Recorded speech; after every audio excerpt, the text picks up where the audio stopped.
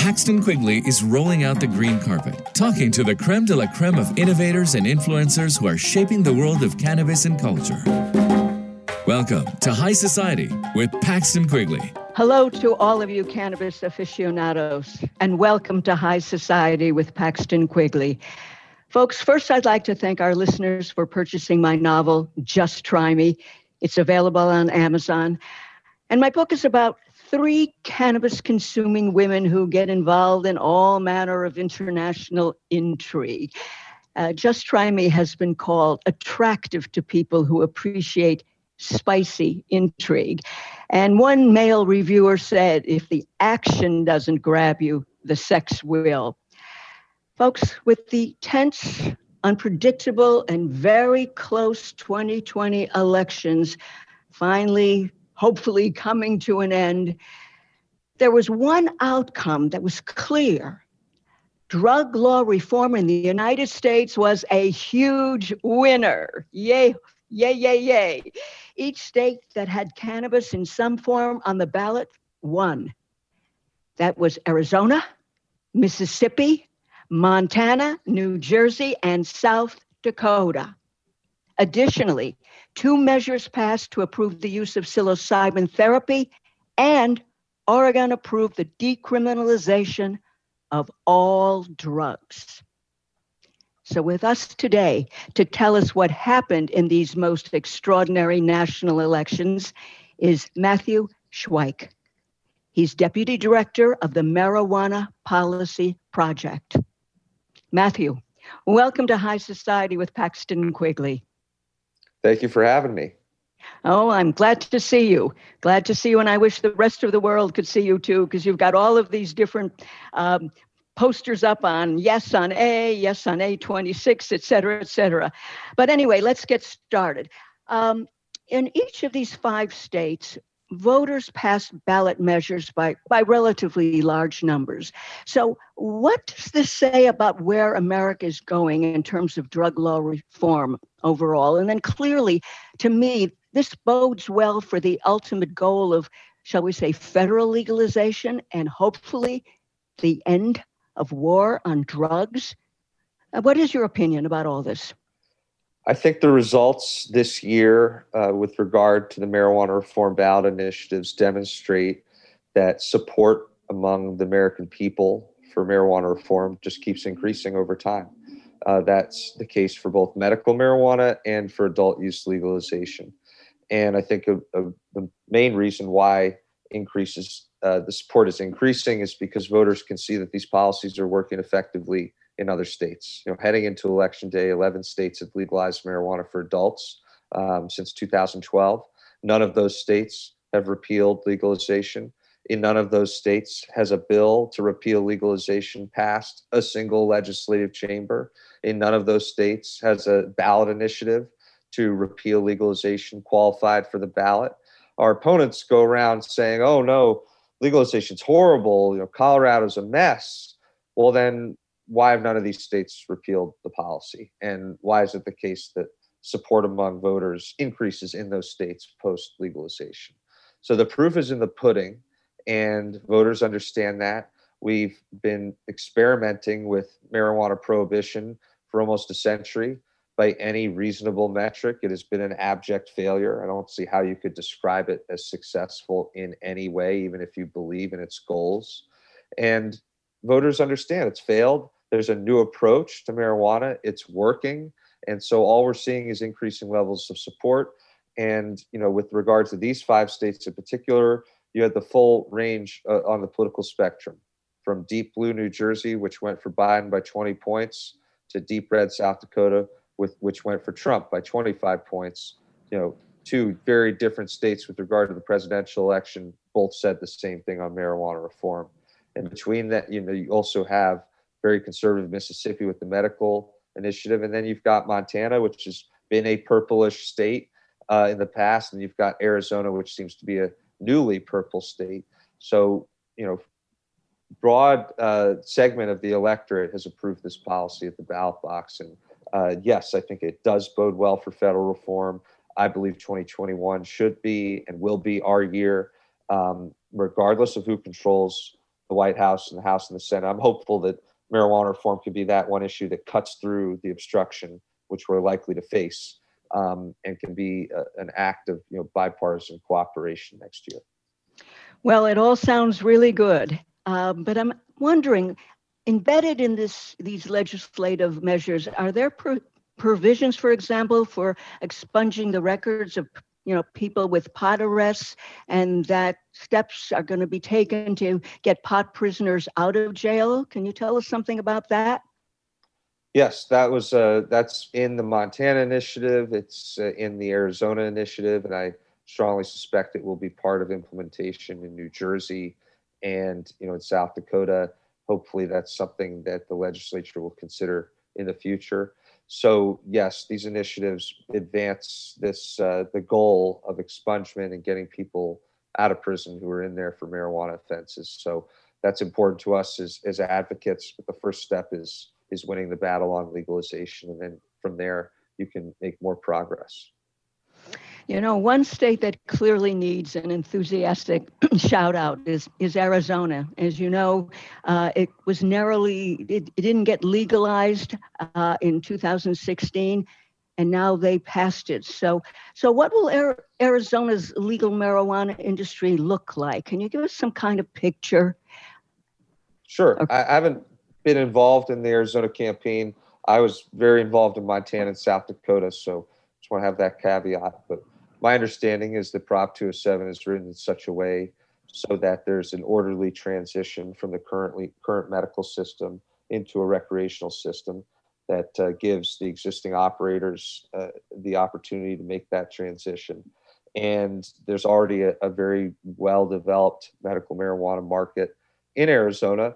So hopefully Arizona could resemble Nevada to a certain extent in terms of having that smoother transition. Not that Nevada was perfect, but you've got a well-developed medical market, and the initiative does, provide a path to transitioning to rec. And so I expect that things will go smoothly in Arizona because that initiative, a lot of thought went into its drafting. Well, that sounds good. Now, what about New Jersey? In my mind, there's no doubt that legalization in New Jersey is going to set off a green wave on the East Coast, which presumably will include New York, probably maybe in 2021. Well, what are your feelings about that in terms of the East Coast? I believe that New Jersey is very important for the East Coast. So far, it's been New England states, Maine and Massachusetts and Vermont, that have legalized for adults. But New Jersey is different because you just have a huge concentration of population in the area between New Jersey, New York, and Pennsylvania. And lawmakers have been considering this in New York and New Jersey for a number of years, haven't been able to get it done. And now there's a clear mandate from the people in New Jersey, and now it's up to the legislature and policymakers to work out the details in New Jersey. And I think that they're gonna move in a responsible and timely manner on that. So the question now for New York and Pennsylvania is, do you bury your head in the sand and donate hundreds of millions, eventually billions of dollars to New Jersey, just literally handing over tax revenue that could be used in your state, could be used to improve your roads and bridges, could be used to improve your schools. Instead, just hand it over to New Jersey. That's option A. Option B is to be pragmatic and use common sense and recognize the fact that a majority of voters in New York already support legalization and in Pennsylvania. And so the popular support is there. And so there's no excuse to not act upon that. And again, how much money does New York want to donate to New Jersey is what is the fundamental question, because so many people, as we know, are just going to drive to New Jersey and purchase legal marijuana and then drive back home and leave behind, to the detriment of their home state, leave behind in New Jersey, not just the revenue, but also the associated economic activity and economic benefits, the jobs created directly by the marijuana industry, the businesses created by the marijuana industry, but also the multiplier effect. We talk about this a lot on campaigns. It's not just jobs in new marijuana businesses. It's opportunities for existing businesses to expand. We talked a lot about this in South Dakota. Contractors, HVAC specialists, electricians, accountants, real estate professionals, security firms, farmers, all these businesses that have been around in South Dakota for many years, some of them family businesses that have been around for decades. Now they have a new opportunity to pursue. Now there's an increased chance that they can expand their workforce, they can make new investments. So it's also about all the benefits for those existing businesses, and that's what we're going to see in New Jersey. And New York can be pragmatic and use common sense, or it can just let New Jersey reap the benefits while it maintains a senseless policy of criminalization. Well, I can tell you a personal story. I happen to be a co-owner of an organic food supermarket in California, in Palo Alto, called Country Sun. And when we decided, after much discussion, I brought it up at the beginning, that we should have CBD sold in our stores. My partners first said, no. And I said, yes, we'll make more money. And they finally figured that was good. And I want you to know that once we got the CBD in, we went up 23% in terms of profits. Wow. And that was literally, I want to tell you, putting a sign out in front, we're carrying CBD products, and, come on in. And it's been exciting. And so those people out there who own businesses, I'm giving you just a little inside information that what can really happen when you're selling CBD. And I imagine not medical marijuana, but recreational marijuana will really make a difference too. Do you see one versus the other in terms of more profits for companies? It's not my area of expertise, but I think that when you've got a recreational business, you have a larger customer base, you can realize economies of scale, and in the long run, improve your profits. At the same time, usually medical program will have low or no tax on patients, whereas there will be a tax for the recreational customers. And in some states, people hold on to their medical cards and pay the lower tax rate or no tax rate. And so that can impact things, but I think both sides of the business are profitable. We're seeing that, and I think it's state dependent to a certain degree on which is the more beneficial opportunity for a business owner. Now, were you surprised about Mississippi in terms of what they did? I think they went out pretty far in terms of the South. And how did you work with the people in Mississippi to make things happen there? Well, I was not surprised that there was support for medical marijuana, because medical marijuana has 60 or 70% support in every state in the country now.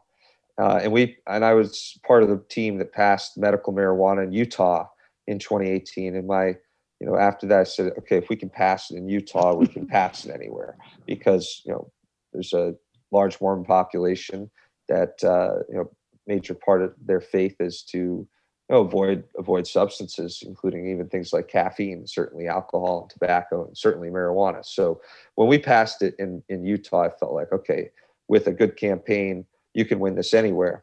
Now, the challenge that the Mississippi campaign had was that there were two initiatives in a two-step process. So first you had to vote, yes, I want medical marijuana or not, and then you had to choose between two initiatives, 65 and 65A.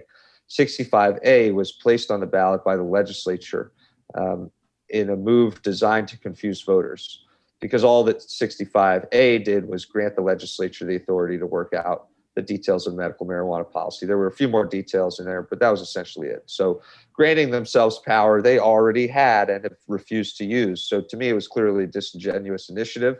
And that was the tricky part, to educate voters on, hey, you got to vote yes first, and then you've got to choose 65. That type of thing can be tricky. And so that was what made me nervous heading into Election Day. But the campaign on the ground in Mississippi did an exceptional job explaining that to voters, ran really good ads. I didn't work on that campaign, but we all talked to each other as allies. And I think that the team in Mississippi deserves a ton of credit for running a really effective campaign that was able to overcome the potential confusion caused by multiple initiatives being on the same ballot for one issue. Tell me more about your organization and what they do and your membership, and how can our listeners get involved in what you do? So the Marijuana Policy Project was founded in 1995. We work on medical marijuana and full legalization policies. We work at the state and federal levels. Our state work breaks into two buckets: the ballot initiative work that I oversee, and then the legislative work that my colleague Karen O'Keefe oversees. And we've been really effective in both arenas over the years. I mentioned some of the states where we've been played an important role in the past. And for us, we just want to maintain momentum. Election Day was an incredible day for the marijuana reform movement. And now we need to take that momentum and do a few things with it. One, we need to use it to get federal reform. And I think there's going to be a ton of pressure on Congress next year from a lot of different groups, including MPP, to finally get federal marijuana reform. But separate from that, whether that happens or not, we need to keep working at the state level in the state legislatures, because I do not foresee a situation where the federal government forces anything on the states, right? So even if things go really well next year with federal reform, I think it's going to still be up to states what type of medical marijuana program they want, what type of legalization law they want. So the state level work must continue. And the legislative work, that's already starting or has started for 2021, laying the groundwork, building relationships in the legislatures to advance medical and legalization. And then also at the state level, our 2022 ballot initiatives. And it's still too soon from Election Day for me to wrap my head around that. I got to decompress a little bit, but soon we will be talking about that and assessing the opportunities for 2022 on the ballot. And that's what we're focused on. And if people want to learn more, they should visit our website, which is mpp.org, which is marypeterpeter.org. We're also on Facebook, facebook.com/marijuana policy project, and sign up for emails. You can find links to take action in your state, and follow us on Facebook, because we post updates there on how people can get involved in this issue. So we're really passionate people. We're also pragmatic. I like to say that we're passionate yet pragmatic, and that's why we've got this track record of success over the years. And yeah, there's a lot of exciting work ahead. In this era of political division, it's fun and inspiring and uplifting to work on an issue that brings people together. And also it's fun and inspiring and exciting to work on an issue where there's actual progress being made, right? There's so many public policy issues where things are stagnant. And so if you're passionate about this issue, come get involved. We've got things for you to do to help, mpp.org. And we'd love to have you as part of our movement. Well, that's terrific. Now, in terms of legislators, do you work directly with any of the legislators on the state level? Yeah, absolutely. We build relationships with our bill sponsors and committee chairs and legislative leaders, and we'll send our staff to the state to go walk the halls of the State House and have conversations with as many policymakers as we can. And we'll have lobbyists that get us meetings with decision makers and help us develop the strategy. And we'll do pressure tactics from the outside, generating calls. So we get very involved in the legislative efforts, and right in the trenches with our allies on the ground. That's what MPP wants to do: bring the expertise and experience that we've gained from past efforts, and then bring that to the table for the local effort. And if you've got passionate, driven people in the state, coupled with the experience and expertise that we have, the lessons learned, the best practices, so to speak, that's how you set yourself up for success. So it's not like we just write a check to some people and check in with them every 2 weeks. No, we're right in there on the front lines. I've done this in Rhode Island. I was technically a registered lobbyist. I like to say I was one of the good lobbyists because I worked for a nonprofit. And I testified in the House and Senate judiciary committees. So we get right involved in it, and it's exciting work. It can be very frustrating work, but it's important work. How synergistic are you in terms of, like, let's say, working with a national organization to reform marijuana laws? Do you ever do things together? Is there any kind of synergy like that, or do you really have, specific and different goals? Well, we try to work well. We try to collaborate whenever possible with our allies, whether that's NORML or DPA. We're always looking for ways to work together, and DPA was a supporter of the campaigns in Montana and South Dakota. We appreciate that a great deal. And I worked closely with Eric Altieri at NORML, planning Rick Steves' efforts this year. Rick Steves, well-known travel TV host, longtime marijuana reform advocate, has been an incredible ambassador for our issue, and he's helped out every campaign I've been on, I think. And so Eric Altieri from NORML and I, work closely to plan Rick's support and earned media in the 4 legalization states. So yeah, we talk. We try to be efficient. I don't think it's ever good for a movement to have fragmented groups that allow ego or credit to cause splintering or lack of cooperation. There's a ton of work to do. So plenty of us to do it. And so we're all about that type of cooperation, and we want donors, and we want advocates and voters to see that we're not in conflict with one another. That doesn't inspire a desire to get involved or to donate money when you see these groups butting heads. So we're all about that collaboration. And do we agree on 100% of everything all the time? No, of course not. But we're friends, we're allies, and we appreciate each other. That sounds really good. I wish we had more time, and we'd love to talk to you again when there's more ballot things coming up, measures coming up. But please give us again where people can find you on the web. Absolutely. We're at mpp.org. mpp.org is a marijuana policy project. Mary, Peter is another way to remember it. But mpp.org, and then our Facebook page is facebook.com/marijuana policy project. And that's the best way to get involved and follow our work. Well, I want to thank you so much for being on High Society with Paxton Quigley. This historic moment is in our country's history is made possible by people like you and organizations that are involved in making legalization of marijuana. So I thank you very much. And I look forward in the next maybe couple of months that we get together again and talk about what's happening next and how our listeners can go ahead and get involved in what you're doing. Thank you so much. Thank you. And for take having care. me on. Certainly. And folks, please remember that my novel, Just Try Me, is available on Amazon in paperback and Kindle. And to all of our listeners, you can visit us on Twitter, Facebook, LinkedIn, and Instagram by going to High Society with Paxton Quigley. Stay safe, please wear a mask, and stay in touch. I'm Paxton Quigley.